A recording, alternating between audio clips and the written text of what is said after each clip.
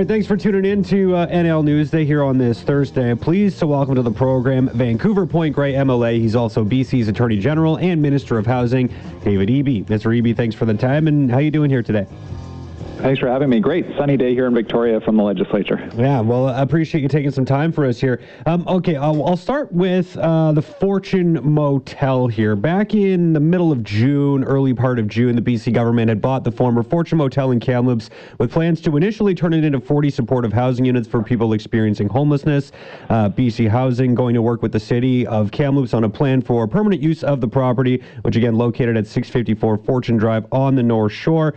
You had said in a statement at that time that buying this property means dozens of people who are struggling to find a place to live in Kamloops will have safe and secure shelter, and will work with the community for plans to use this property to provide housing for anyone in need for years to come. So I'm just curious if we have any update on that specific project. Obviously, that's been in the works for a little while here. Yeah, so we've got about 40 people in that site right now who were previously homeless or on the verge of homelessness, and so they're sheltered now. They're housed, and over the long term, BC Housing is going to apply for rezoning, and part of it is going to be working closely with the city and the community on what the site looks like. We haven't yet, obviously, as a result, settled on any proposed long-term use. That's going to be part of the rezoning process. Have you had a chance recently to kind of sit down or at least meet with some of the Kamloops delegation? I know there was some opportunity at UBCM for you guys to get together virtually and just sort of talk about the housing issues that we're experiencing here in our community. I mean, homelessness continues to be a problem, and just housing availability is a massive issue for us here in Kamloops as well. Yeah, I've had a bunch of good meetings with the mayor and important conversations with had correspondence from the MLAs, and obviously they're raising issues related to housing. The issue is Kamloops is not unique to Kamloops. It's something that we're seeing across the province. Really, an increase in the visible homelessness, mental health, and addiction issues, and huge pressure in market housing as well. I know there was a concern around housing up at TRU. Mm-hmm. In terms of student housing, there's issues around low vacancy rates. So we're all working together to try to identify and work on solutions for that, which includes building new housing through the Housing Hub, new supportive housing.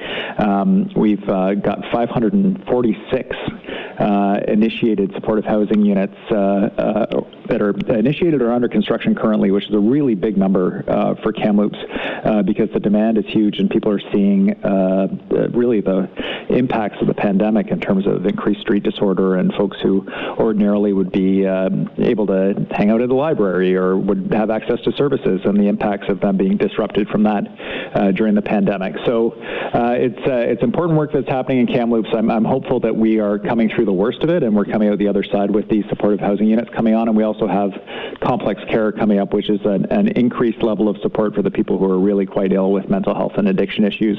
And pilot sites will be launching, and Mayor Christian's been all over me on that as well, to provide additional supports to people who are in these units so that they can be successful and stay in housing.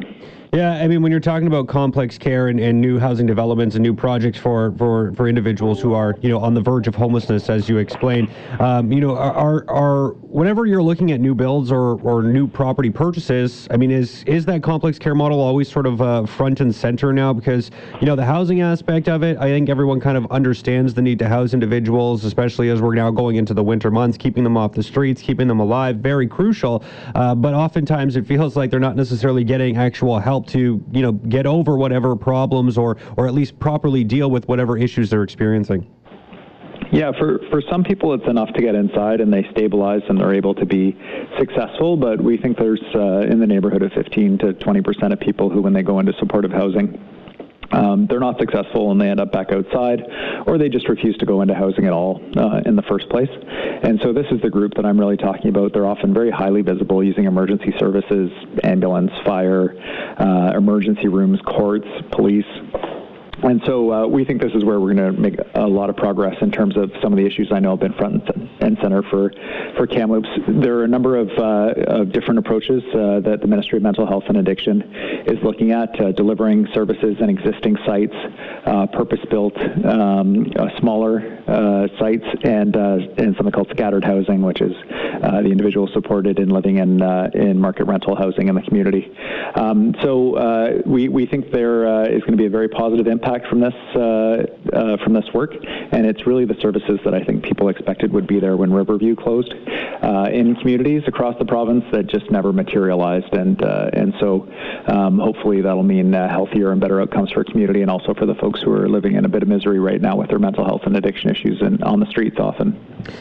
You mentioned, how sometimes when we're talking about street-affected people right now, there's some that, don't get the help they need from just being housed, and they often use services. Like you listed them off: fire, ambulance, police, taking up emergency room space from time to time. I mean, there's a lot of people who I know, and when I speak to individuals in our community who are saying, why are some of these people who are particularly blogging or clogging up the police services, because they're on our streets, they're partaking in some petty crime, whether it be like vandalism or petty theft.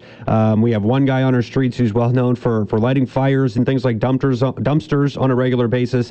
The system, when it comes to justice, as the Attorney General, it just doesn't seem to be able to deal with these individuals who are almost like a revolving door of crime, right? We know who they are, they get picked up, they get talked to by police, they're taken to the station, they're questioned, they're released. And it seems like that's happening, very, very, very frequently. People just don't seem to understand, why can't we just put these people in jail or find some other way to deal with them instead of just almost catching and releasing them back onto our streets? What do you say as the Attorney General to people who have these kinds of concerns?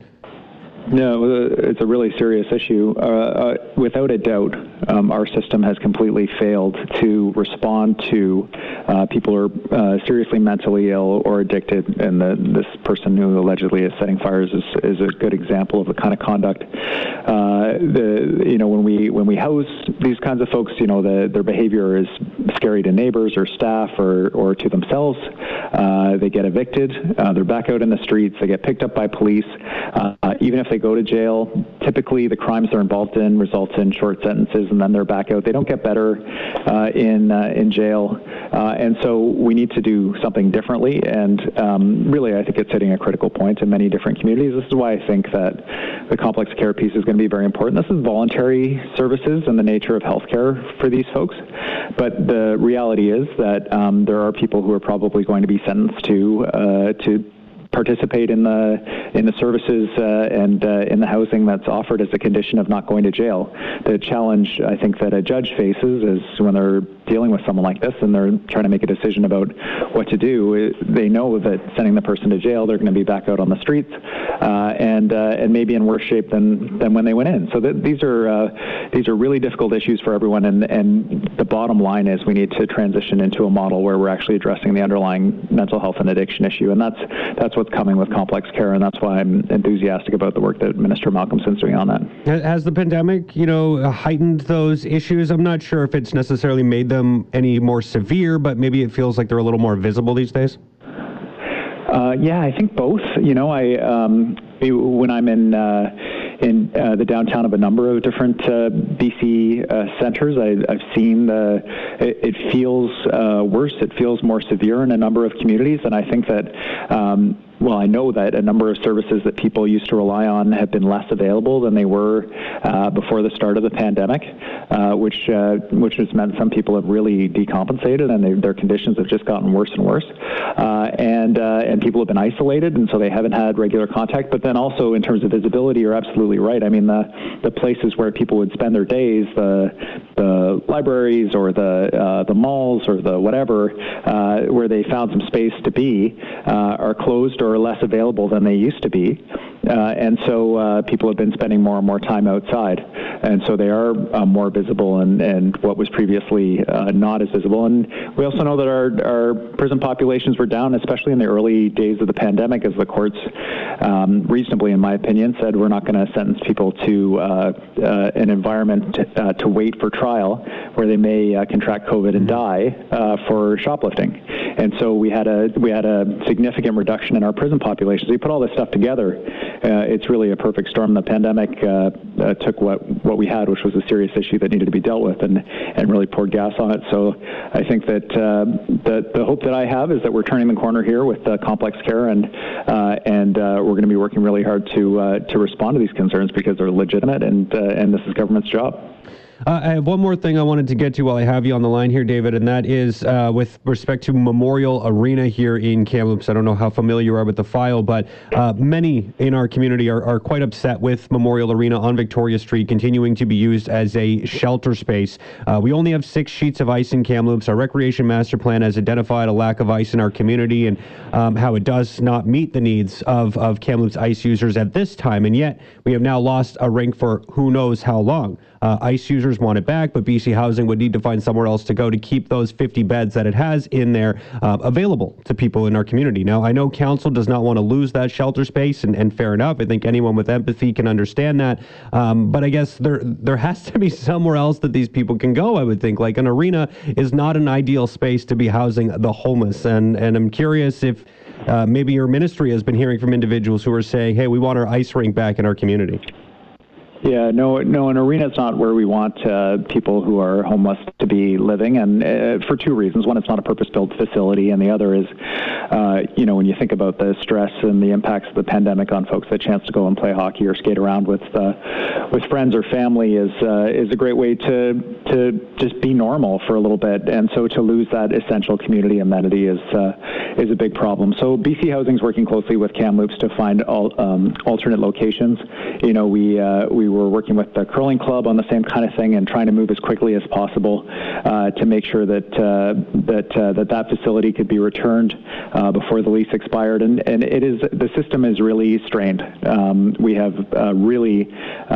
BC Housing, frankly, has gone above and beyond trying to identify spaces, and so is the City of Kamloops. I'm very grateful to the Mayor and Council for trying to respond to this in a really proactive way, but the outcome of it is that the system is quite strained in terms of staffing and in terms of available spaces. So we're working really hard with Kamloops, and everyone is aware of the critical importance of returning that arena to the community, and if we can, we will. Is there a lot of other communities that are using, I'll call it, less than conventional spaces to house the homeless? Like, I can't imagine this is something that maybe an arena is specific to Kamloops, but, just in terms of random facilities being used, I can't imagine that's only a Kamloops issue. It's not. We have non-traditional shelter sites across the province. We have somewhere in the neighborhood of 1,000 COVID isolation sites. There are motels, arenas, convention centers, gyms, lobbies, you name it. We just the Save on Foods Memorial Arena in Victoria was just turned back to regular operations. So really, anywhere we were able to find a roof, and it was a workable facility to get people inside so that they could isolate, and we could avoid the spread of COVID and so on. We were doing that work, and BC Housing was doing that work. So that's how we ended up with things like arenas, and so we're trying hard to be able to return those back to the community as we get slightly back to normal. Minister, thank you so much for your time. Always appreciate you coming on and speaking to some of these issues. They're definitely difficult ones to deal with, and I always appreciate you taking some time to speak to it. So thanks so much. My pleasure. Thank you. Yeah, absolutely. There is David Eby right there, Minister of Housing here in British Columbia, is also the Attorney General, speaking here this afternoon on NL Newsday. So a lot of stuff within there, but the one thing I did want to focus on here, and we've been talking about it quite a bit over the last couple of days, and that's the issue at Memorial Arena continuing to be used as a homeless shelter for an indefinite period of time. No idea what's going to be happening into the future. How long is this going to last? Will we ever get that sheet of ice back here in our community?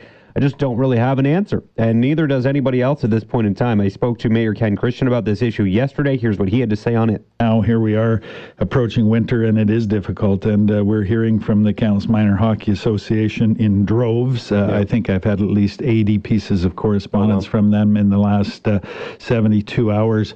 The issue is, do we reclaim it for recreational purposes and displace 50 people out onto the street because there are no alternatives? And I've had a lot of people suggesting that, why couldn't they go to the old bus depot, or why couldn't they go to Penny Pinchers, or why couldn't they go to the old keg building? Well, we don't own those buildings, and it would be up to BC Housing to negotiate leases with those owners and then do the tenant improvements that are required so that you have not only floor space for pods and bunks, but also washrooms and showers and food facilities to provide the amenities that are required for these chronic homeless individuals. So, it's a social issue. And yesterday, I was asking staff about, where are we compared to, Vernon, Kelowna, Penticton in terms of housing, the numbers of people identified in our PIT count, our point of time count.